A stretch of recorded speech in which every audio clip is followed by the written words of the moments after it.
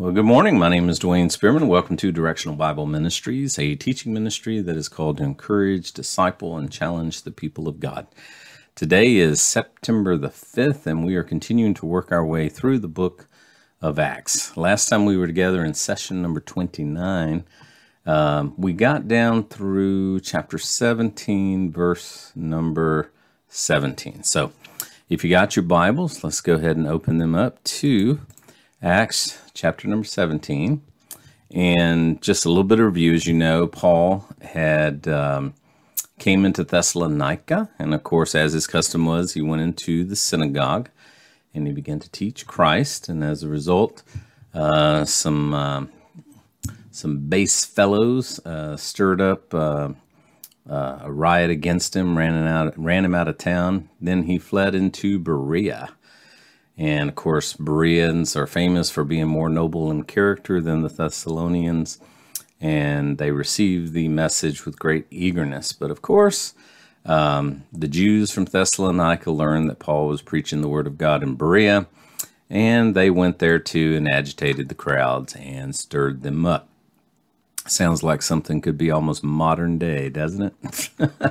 It doesn't take much at all to stir up a crowd, especially uneducated, ignorant people, and that's exactly what these guys were doing here. So Paul left Berea, and he goes into Athens, and this is where we pick up our study today, session 30 through the book of Acts. Let's pray real quick, and then we'll get started. Father, we love you and ask that you go before us today. Bless the reading of your word. Father, open our eyes to see and our ears to hear and our hearts to understand the things that you have for us. In Jesus' name, amen. While Paul was waiting for them in Athens, he was greatly distressed to see that the city was full of idols. So he reasoned in the synagogue with the Jews and the God-fearing Greeks, as well as in the marketplace day by day with those who happened to be there. So Paul is sitting here in Athens, and he's just distressed to see. I'm reading the wrong translation. I knew that didn't sound right. His spirit was stirred in him. That was the NIV. He said he was distressed, but he was stirred when he saw the city wholly given over to idolatry.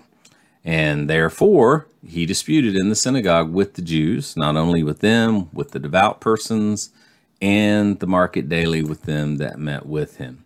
And now, of course, those devout persons were most likely Gentiles, I would say proselytes, or at least they were really considering probably proselytizing over into Judaism. Either way, they were devout, and they obviously wasn't Jew, so there's only Jews and Gentiles, and with those that were in the market that would meet with him. So he was pretty busy. And then in verse number 18, then certain philosophers of the Epicureans and the Stoics encountered him. And some said, what will this babbler say? And others some, he seemeth to be a setter forth of strange gods, because he preached unto them Jesus and the resurrection. So Paul's preaching caught the attention of, it just says certain philosophers. Now, there were two types here. There was Epicureans and there were Stoics. Epicureans were people who followed the basic philosophy of eat, drink, be merry, for tomorrow we're going to die. They were followers of Epicurus, his teachings, and he taught ataraxia, which means living with no need and in no distress. That is basically the philosophy of the West today. Matter of fact, the first article, the Declaration of Independence, contains the phrase, we hold these truths to be self-evident that all men are created equal, that they are endowed by their Creator with certain unalienable rights, that among these are life, liberty, and the pursuit of happiness. So that is very Epicurean. So the West is founded on Epicurean thought. On the other side were the Stoics. Now, the Stoics were exact opposite. They believed that life should be lived with logic, and one should not allow themselves to be controlled by their bodily appetites, by the desires for pleasure or the fear of pain. And you can use your mind to overcome the world and what's going on in your life. So Epicurean Stoics, and pretty much today, I mean, the West is very Epicurean and the East is still very, very Stoic. Some of these philosophers saw Paul as a babbler, and others saw him as a setter forth of strange gods. It's interesting, the word babbler comes from the word spermologos, which means a seed picker, or a gossiper, or a trifler in talk. So in other words, he's just running off his mouth. He's just he's just picking things to talk about. He has no rhyme or reason. But others saw him as a setter forth of strange gods. So they saw him at two different extremes here. And then notice in verse number 19, and they took him and they brought him into the, I messed that up. I always pronounce this wrong. Areopagus, Areopagus. There you go. Saying, may we know what this new doctrine whereof thou speakest is?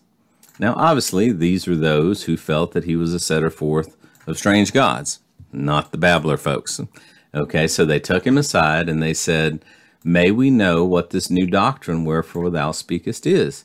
For thou bringest certain strange things to our ears, and we would know, therefore, what these things mean.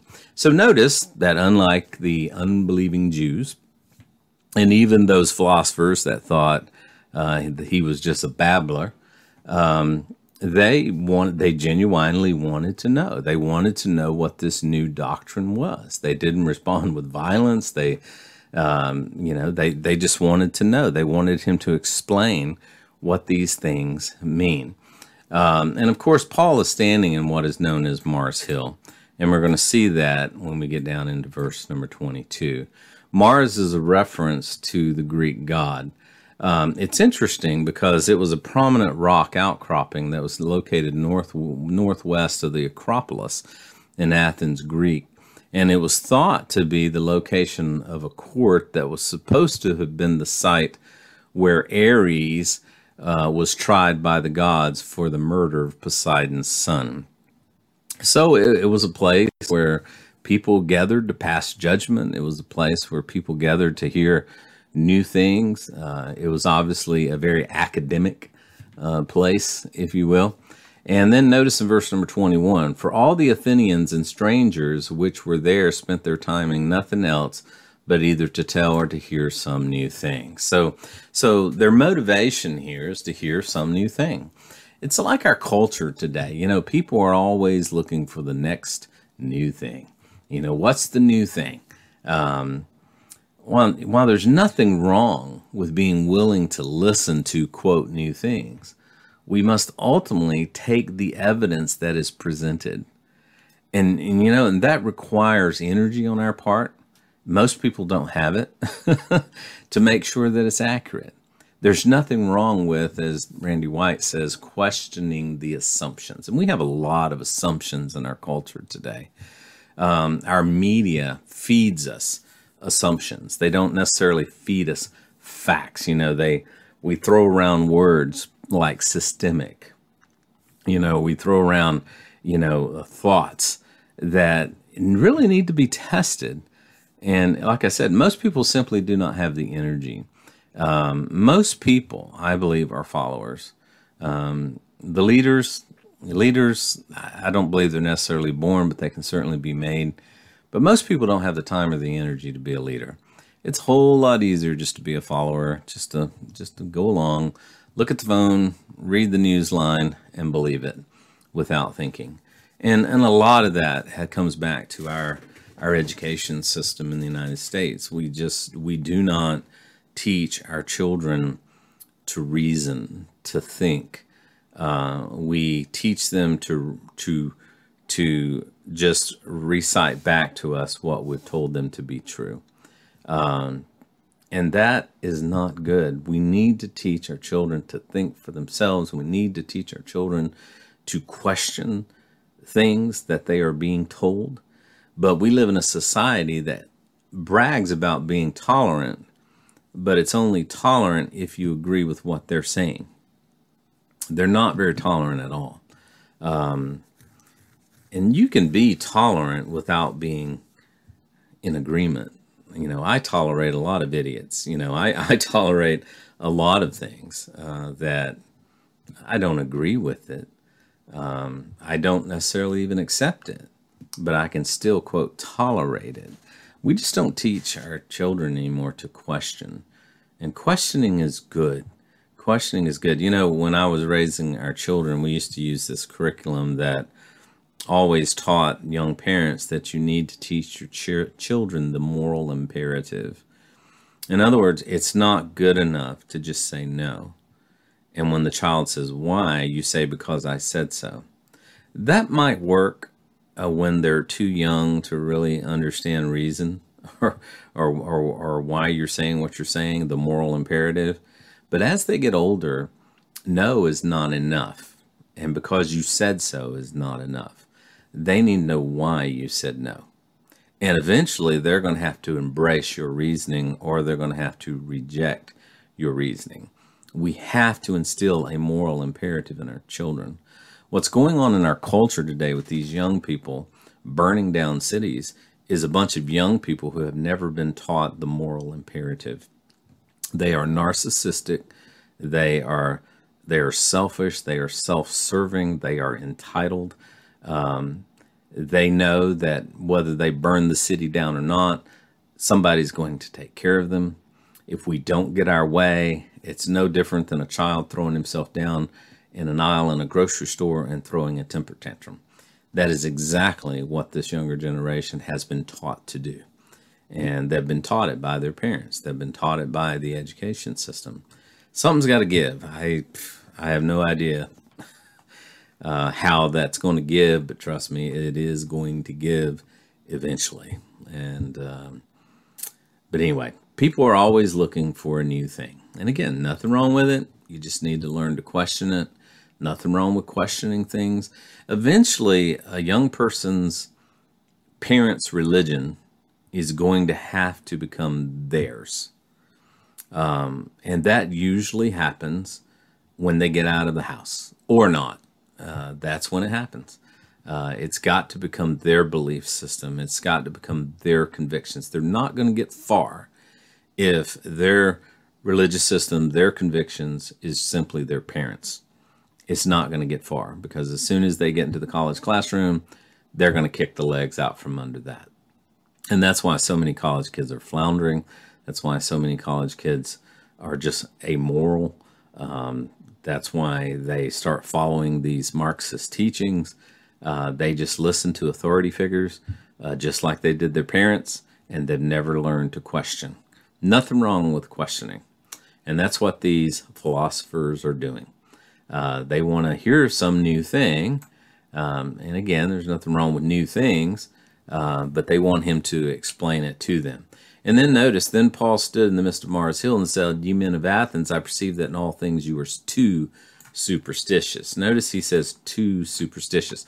In the Greek, if you look at that word too superstitious here in verse 22, and you look in the original there, notice it says that word. Notice it's dise e deha monisteros. So it literally, the middle word there is demon. Can you see that? Yeah, right there. That is speaking of demon. The word dise is fearful. So it's literally saying fearful of demons. So the compound fearful of demons. Today we would interpret it to mean simply a reverence for the supernatural. So they had a reverence for the supernatural. And understand, when we're talking supernatural, there's only two types. It's either God or it's demon. It's either godly or it's demonic, one or the other. And Paul here is saying, you guys are just too fearful of demons. You show a super reverence for the supernatural to the point of you almost worship it, is what he's saying there. And as such, notice he says, for as I passed by and beheld your devotions, I found an altar with this inscription, to the unknown God, whom therefore ye ignorantly worship, him I declare unto you. So he's saying, you guys are too superstitious. I see all of these gods around here, and you're so superstitious, you even have one, just in case you missed one, called the unknown God. It reminds me of the LGBTQ plus community. The plus means in case we missed one. So that's what these guys are doing. They even worship the unknown God in ignorance, because you notice there it says, I see that you do this ignorantly. Okay, agneo. That's where we get the word agnostic. It means in ignorance, you're even worshiping when you don't even know who he is. And so he's basically saying, you obviously acknowledge that you do not know all of the gods. So I'm going to take the opportunity to tell you about the one that you're missing. And that's what Paul is doing here.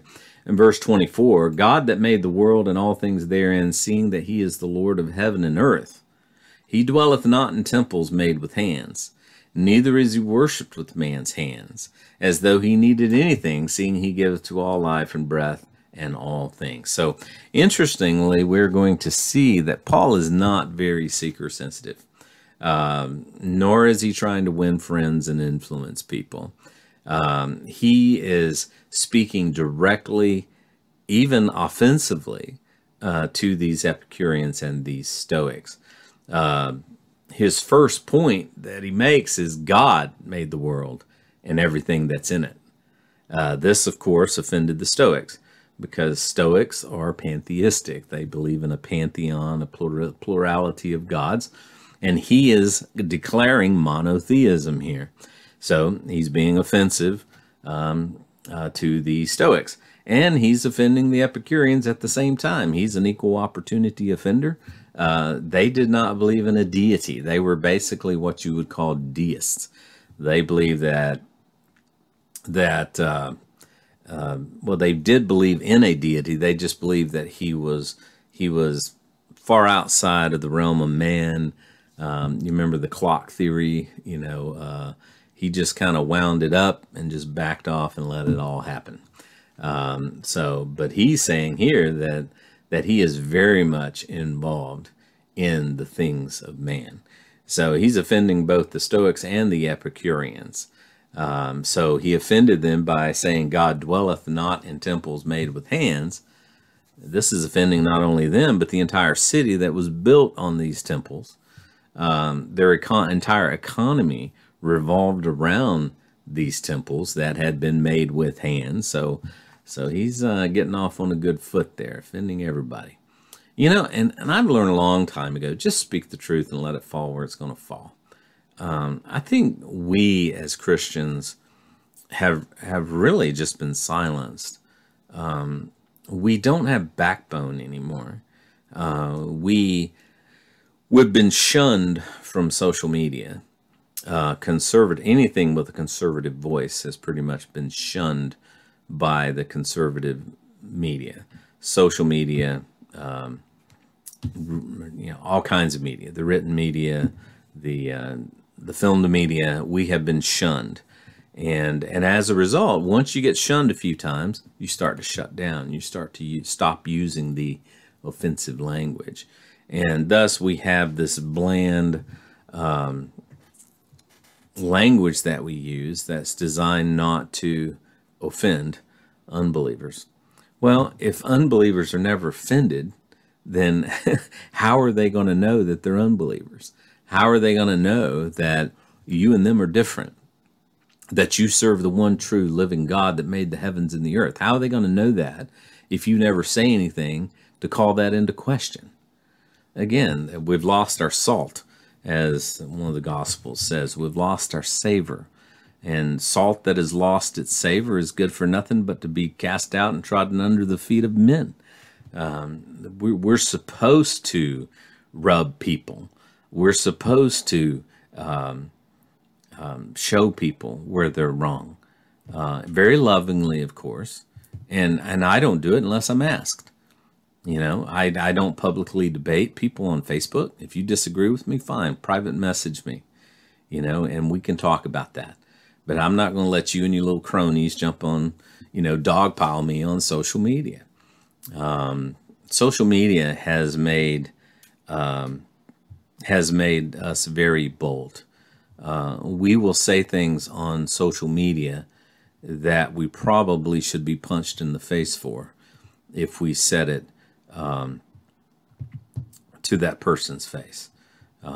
So in many ways, social media has created the problems that we're having in our culture today. It's easy to say something behind a camera or behind a screen instead of saying it to someone's face. We need to be willing to offend, but they're not offended at me. They're offended at the God in me. And that's when I walk in the power of the Holy Spirit. That's when I take his promise that nothing spoken in my name will return void. That's when I speak. And that's what Paul is doing here. So Paul is saying that this unknown God that you ignorantly worship does not dwell in temples made with hands.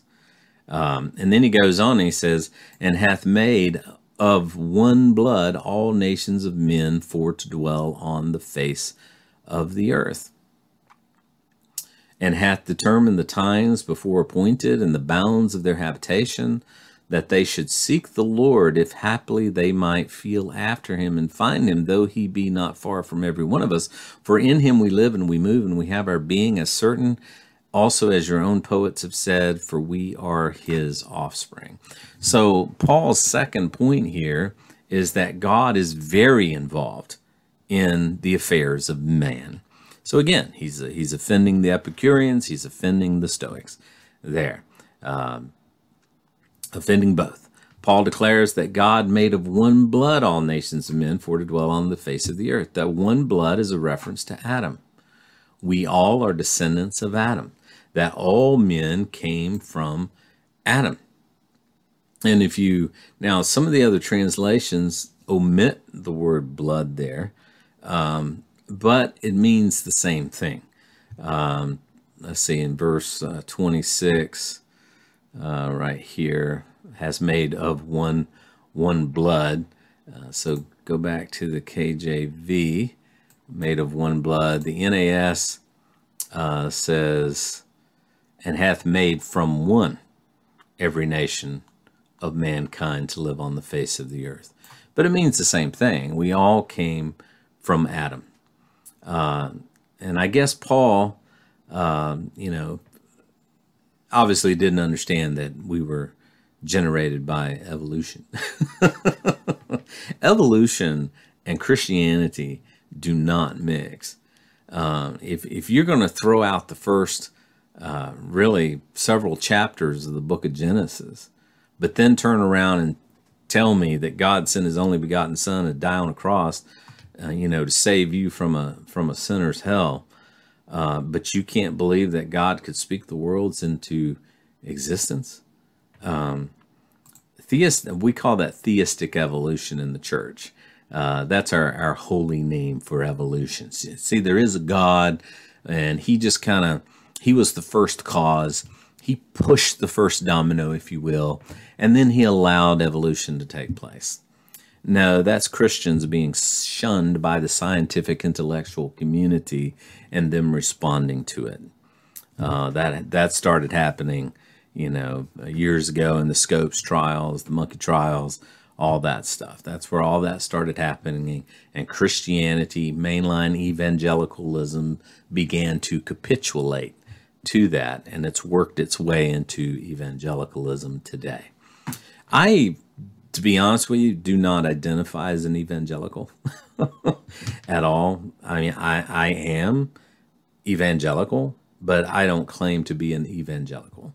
with that movement. I think that movement has really compromised itself with the world, and it's getting worse and worse and worse. They're getting further and further and further from the truth. Once compromise moves into your life, once a little bit of cancer moves into your life, it's going to destroy the rest of your life. That's the way it works. My son's a Marine. I was a Marine, and one of the hardest classes that I took was land navigation, because now they have GPS and they pull it out and they know exactly where they are. Well, when I was younger, we had a map and we had a compass, and you would take that compass, you would find true north, you would orientate the north of the map to the north, and then you would set it down, begin looking at terrain, land features, and try to determine where you were on that map. And then once you knew where you were, you could know where you were going. But you got to know where you are before you can know where you want to be. So you would set the compass down and you say, okay, we want to go over there. It's 1,000 clicks per grid. This is how long it's going to take if we move at this degree, And then you would start walking, and you'd have a guy up in the front. He had the compass in his hand. He had the map in his hand. You had a guy behind him that we called the pacer, the pace counter. He knew it was whatever a click is 1,000 steps. It's 6 clicks, so 6,000 steps. So Private Schmuckatelli in the back is keeping a count in his head to know if we're getting close. But if the guy in the front gets off, if he takes his eyes off of the compass for a period of time, even though the error is minor initially, the longer he stays on the wrong azimuth, that's what we called it, the longer he stayed on the wrong trajectory, if you will, the further and further he's getting from where he wants to be. And it doesn't matter how accurate the guy in the back is with his counts, because eventually the guy in the back is going to go, hey, we should be here, and you look down at the map, we're not here, because you took your eyes off the compass, you took your eyes off the map. And that's what's happening in the church today. We are just getting further and further and further from the truth. It didn't seem so bad back here, but now we're way out here now. That's why you have mainstream churches embracing all of these sinful behaviors in our community. Now they're running after social justice. They're becoming social justice. God has already made for a way of reconciliation between man, and it's called Jesus. Jesus will fix everything you social justice warriors are going out to fix in the flesh. But again, we take our eyes off. We all came from man. So evolution, theistic evolution, it doesn't mix with Scripture at all. God has, notice he says, and God has determined the times before appointed and the bounds of their habitation. This literally means that God is sovereign over man and his boundaries. The word literally means limit, placing, or boundary line. That means that man and their habitations have been predetermined. They have a predetermined shelf life. God knows exactly how long they're going to be and when they're not going to be. God has set that. Of course, one only needs to read Daniel chapter number 9 to understand the boundaries of their habitations. God knows the nations. And he goes on to say that this God has done these things so that the nations of men will seek him, if haply they might feel after him and find him, because he's not very far from every one of us. So he says he's in control, he's making himself known so that the nations of men might seek after him and even find him, because he's not very far from all of us. He's not. And again, that's a spit in the eye, if you will, to the deists, because the deists think God is just way out there. He's not involved in the affairs of man, and yet Paul is saying you need to seek him that you might find him, because he's not very far from all of us. So he goes on to be culturally relevant by quoting one of their own prophets when he says, "For in him we live and move and have our being." This is a quote from a popular poem of the day that was written by Aratus. He lived from 315 to 240 BC. And the name of the prose, if you will, was Phenomena, which was a prose that described the constellations. The interesting thing I found as I studied this guy, Aratus, is that he was from Tarsus in Cilicia, which is the home of Paul. That's why he was called Paul of Tarsus or Saul of Tarsus. So that might explain why he was so familiar with his work. And he wrote, I found a quote from his writing. "Let us begin with God, whom we mortals never leave unspoken. For every street, every marketplace is full of God." That's exactly what Paul just said. "Even the sea and the harbor are full of his deity. Everywhere, everyone is indebted to God, for we are indeed his offspring." So that is exactly what Paul is saying. He's quoting from Aratus, and he's saying we are the offspring of God. And of course, he's not saying we're all necessarily the children of God, but we're all descendants of Adam, whom God made. So we're all the creation of God. And then notice verse number 29. "For as much then as we are the offspring of God, we ought not to think that the Godhead is like unto gold, silver, stone, graven art of man's device." In other words,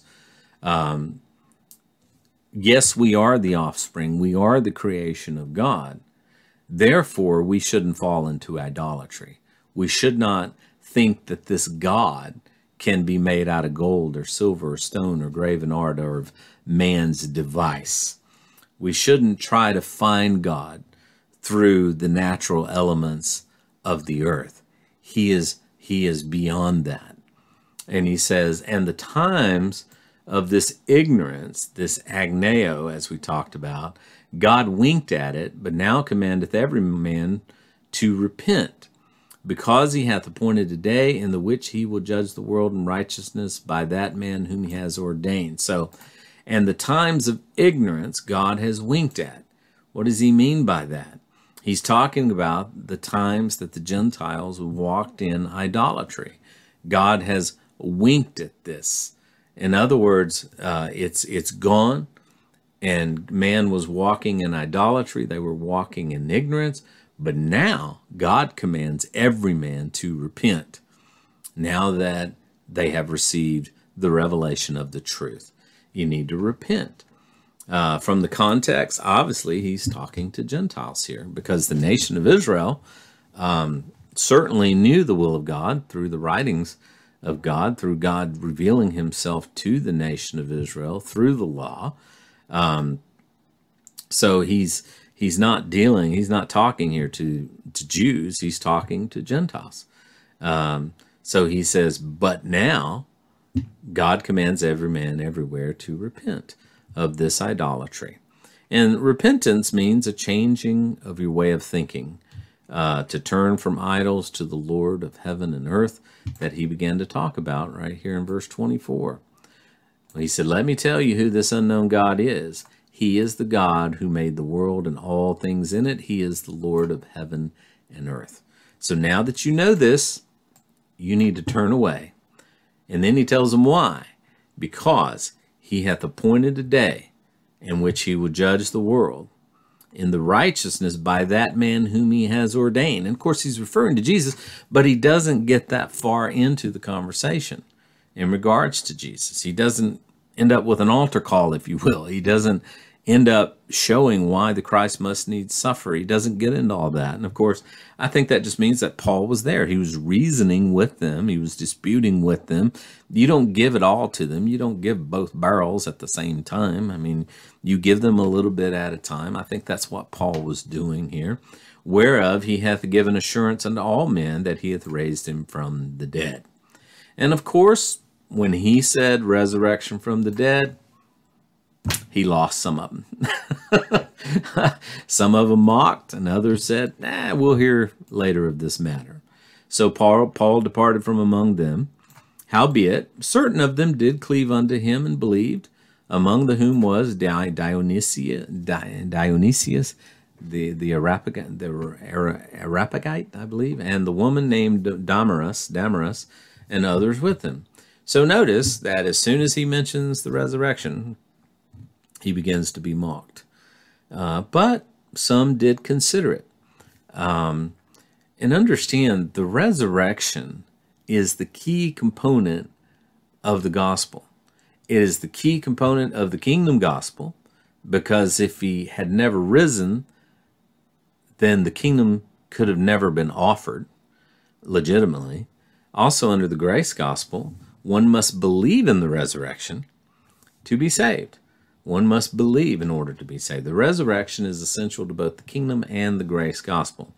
Paul spoke of this in 1 Corinthians 15 when he said, "Now if Christ is preached that he has not been raised from the dead, how do some among you say there is no resurrection from the dead?" Because if there's no resurrection from the dead, and Christ has not been raised, then our preaching is in vain, and your faith is also in vain. Moreover, we are even found to be false witnesses of God, because we've testified that we saw him after his resurrection. So that would make us to be false witnesses, to be liars, because we witnessed against God that he raised the Christ whom he did not raise, if in fact he did not raise him. For if the dead are not raised, not even Christ has been raised. And if Christ has not been raised, guess what? Your faith is worthless. You're wasting your time. You are still in your sins.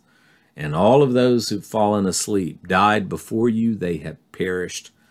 If we have hoped in Christ only in this life, we are, of all men, the most to be pitied, if Christ be not risen from the dead. So, in regards to those who did believe the grace gospel, at this point, these were obviously Gentiles. These were Gentiles that believed.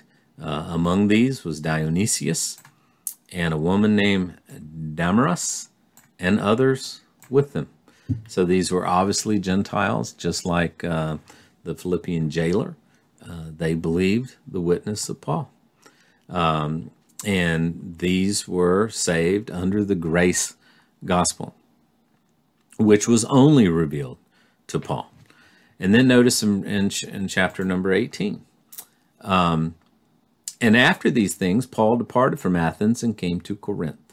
Now, it's interesting that Paul didn't get thrown out of Athens like he did out of Thessalonica and out of Berea. He left Athens of his own accord and his own timing. Corinth was just a little south of Athens. It was a very important city. Athens contained all the academics. Corinth was the seat of government. So we're going to discover that Paul had a very long ministry in Corinth. And of course, this is the birth of the Corinthian church that he wrote to in 1st and 2nd Corinthians. And we believe that Paul actually wrote 4 letters to the Corinthians, just listening to the language as I previously wrote, but we don't have anything about that. So obviously there's some letters missing. That just means that God didn't desire them to be in the final canon of Scripture. And I'm sure Paul wrote a lot of things that did not make it into the final canon of Scripture. And notice in verse 2, and he found a certain Jew, Aquila, born of Pontus, lately come from Italy with his wife Priscilla, because that Claudius had commanded all the Jews to depart from Rome, and came unto them, and because he was of the same craft, he abode with them and wrought, for by their occupation they were tent makers. So here he meets Aquila and Priscilla, and it says they were there because Claudius had kicked them out of Rome. And it says that they were tent makers just like Paul.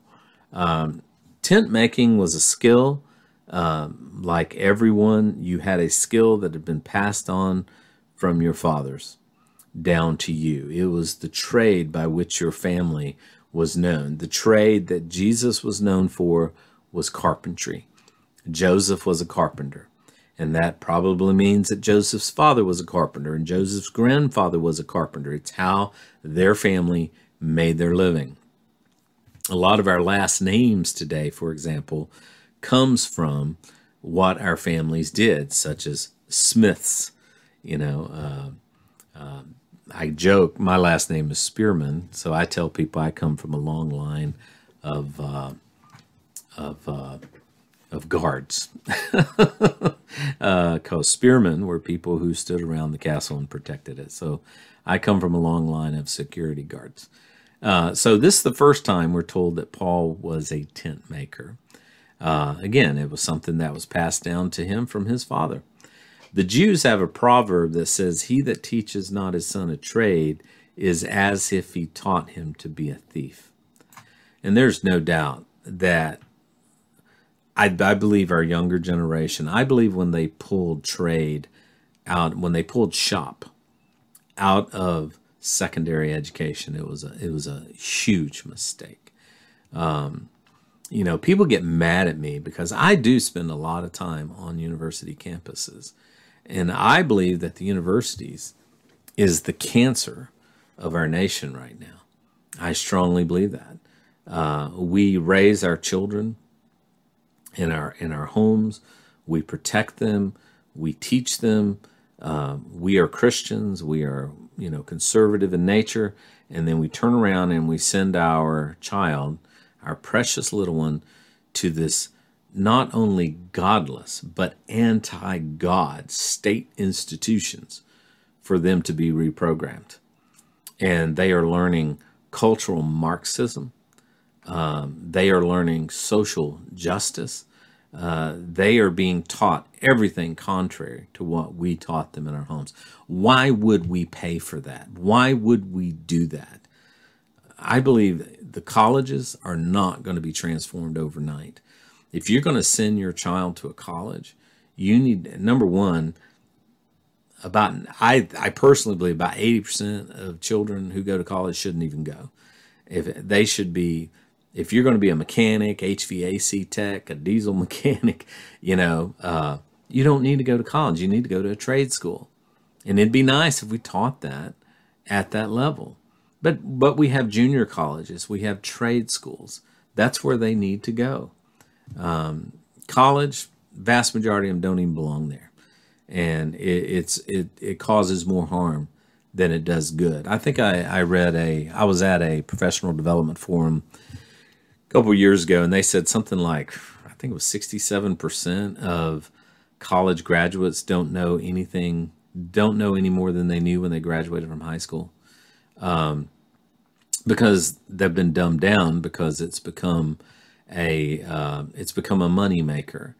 You got to get them through, because if it fell out, you're not going to get their money. So you got to make them pass. And again, there's so much government money tied to these schools. I could teach a seminar on that one. But we need to get back to trade schools. We need to teach our children to work with their hands. And that's what Paul did in Aquila and Priscilla. They made tents, probably for shepherds. Bear in mind, people in the Middle East were very nomadic, and soldiers alike. Today, we use the term to refer to someone who's bivocational, someone who doesn't make a full-time living off of ministry, but they have to do something else to supplement their income. We call those people tent makers. And then notice verse number 4. And he reasoned in the synagogue every Sabbath and persuaded the Jews and the Greeks. So again, we find him in the synagogue every Sabbath persuading the Jews and the Greeks. And I got into this. Why does the church worship on Sunday and not Saturday? Clearly, the Jews worship on Saturday. The commandment was that they should worship on Saturday. Wherefore the children of Israel shall keep the Sabbath, to observe the Sabbath throughout their generations for a perpetual covenant. So why does the church worship on Sunday? Well, the Sabbath commemorates God's creation, God's provision, and it was given to Israel under the law. Number one, we are not Israel. Number two, we are not under the law. Okay? Sunday, on the other hand, commemorates grace. in that Christ rose from the dead on the first day of the week, Sunday, and it was the day that the early church gathered. So we know in Luke 24:21, and upon the first day of the week, very early in the morning, they came to the sepulchre, and he was gone. And then Paul, writing to the Corinthians, says, upon the first day of the week, let every one of you lay by him in store as God has prospered him, that there be no gatherings when I come. The early church met on Sunday. Why? To commemorate the new life, the resurrection from the dead. The first commemorates the Sabbath, commemorates God's creation, while Sunday commemorates the Lord's resurrection. So we, as the body of Christ, meet on Sunday. Kevin Sadler, I read a lot of his work, very good Bible teacher, wrote, the Sabbath speaks of rest after work and relates to the law and the work required by those under the law in law keeping. With the works, observation of their feasts, the sacrifices that Israel was commanded to do continually by faith. Faith is an element of both. The Sabbath foreshadows the rest that Israel will enjoy, yet future tense, during her millennial rest within the earthly kingdom. So Israel is looking forward to her rest. On the other hand, the church, we're already in our rest. He is our rest. Sunday worship on the first day of the week speaks to a rest that takes place before work and relates to grace and the rest that we, the body of Christ, have in Christ. It's already finished. We're not looking forward to it. We're already walking in it, is what he says there. So again, we see that Paul's tried and true method was to reason and persuade. And that's all you and I can do today.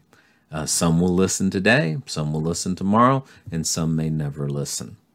But you know what? I'm not responsible for the way they respond. I'm only responsible for doing my part. And that's all you're responsible for. I don't sense any rejection when someone doesn't want to hear what I have to say. I don't experience any rejection at all because they're not rejecting me. They're rejecting him. Then notice in verse 5, and when Silas and Timotheus were come to Macedonia, Paul was pressed in the spirit and testified to the Jews that Jesus was the Christ. So now Silas and Timothy catch up. You remember he had left them back in Berea, and now they catch up with him here in Athens or in Corinth. And as such, it says Paul was pressed in the spirit. Now the KJV does not capitalize the word spirit. The New King James does. However, none of the other translations even use the word spirit. But in the end, it means the same thing. It's just saying that he was pressed, he was encouraged to teach the word of God. And and that's the same thing with you and me. As I see our world literally going to hell in a handbasket, as I see our nation just literally imploding on itself, I realize that the problem is not social injustice. It's not racial reconciliation that we need. We need Jesus. We need Jesus. Our pulpits, our churches have gone silent. Our churches have sold out for the most part. I heard the old expression, there's nothing wrong with a boat in the water. A boat is fine in the water as long as the water doesn't come into the boat. And the problem is the water has come into the boat. The world has come into the church. And we're no longer teaching the gospel of Jesus Christ, the death, the burial, and the resurrection anymore. We're focusing on other things now. Social justice is not compatible with Christianity. It's not compatible with Christianity. And then notice verse number 6. And when they opposed themselves and blasphemed, he shook his raiment and said unto them, your blood be upon your own heads. I am clean. From henceforth I'm going to go to the Gentiles. Now, this is the first time that we see Paul purposely abandoning the synagogue. But it wasn't permanent. He still continued to go to the synagogue, but he was through with this one in Corinth. He walks away and he says, you know what? You're opposing yourselves. I'm trying to give you truth. You're rejecting it. when someone rejects the truth, they are opposing themselves. They are blaspheming. In other words, they are pushing away truth. And therefore, he shook his raiment, which was a Middle Eastern way of saying, I'm through with you. I don't even want the dust of you on me anymore. Your blood be upon your own heads. In other words, your judgment is your fault. I'm clean. I've done my best. I've done my part. From henceforth, I'm going to go to the Gentiles. And he departed thence and entered into a certain man's house named Justus, one that worshiped God and whose house joined hard to the synagogue. Now, obviously, this means he was literally next door to the synagogue, pressed hard to the synagogue. Some would say even shared the same wall with the synagogue. But we do know that he was a Gentile and he worshiped God, but he had apparently not converted to Judaism. But it says that he worshiped God, this guy named Justus, and Crispus, the chief ruler of the synagogue, believed on the Lord with all his house, and many of the Corinthians hearing believed and were baptized. So this is the birth of the Corinthian church. So anyway, well, that wraps up everything we've covered Tuesday through Friday. This is being pre-recorded because I am headed out of town early Sunday morning. I hope you enjoy this study, and I'll be back with you Tuesday morning at 6:30 a.m. And just bear in mind, not only are these on Facebook, but they're also on YouTube. The audio recordings are placed on SoundCloud, and then I put the notes into my blog that can be found at DwayneSpearman.org with links to the audio and the video recordings as well. So, well, God bless you guys. Hope that you have a great Lord's Day. Remember that he loves you, wants the best for you, and he's working all things out for our good.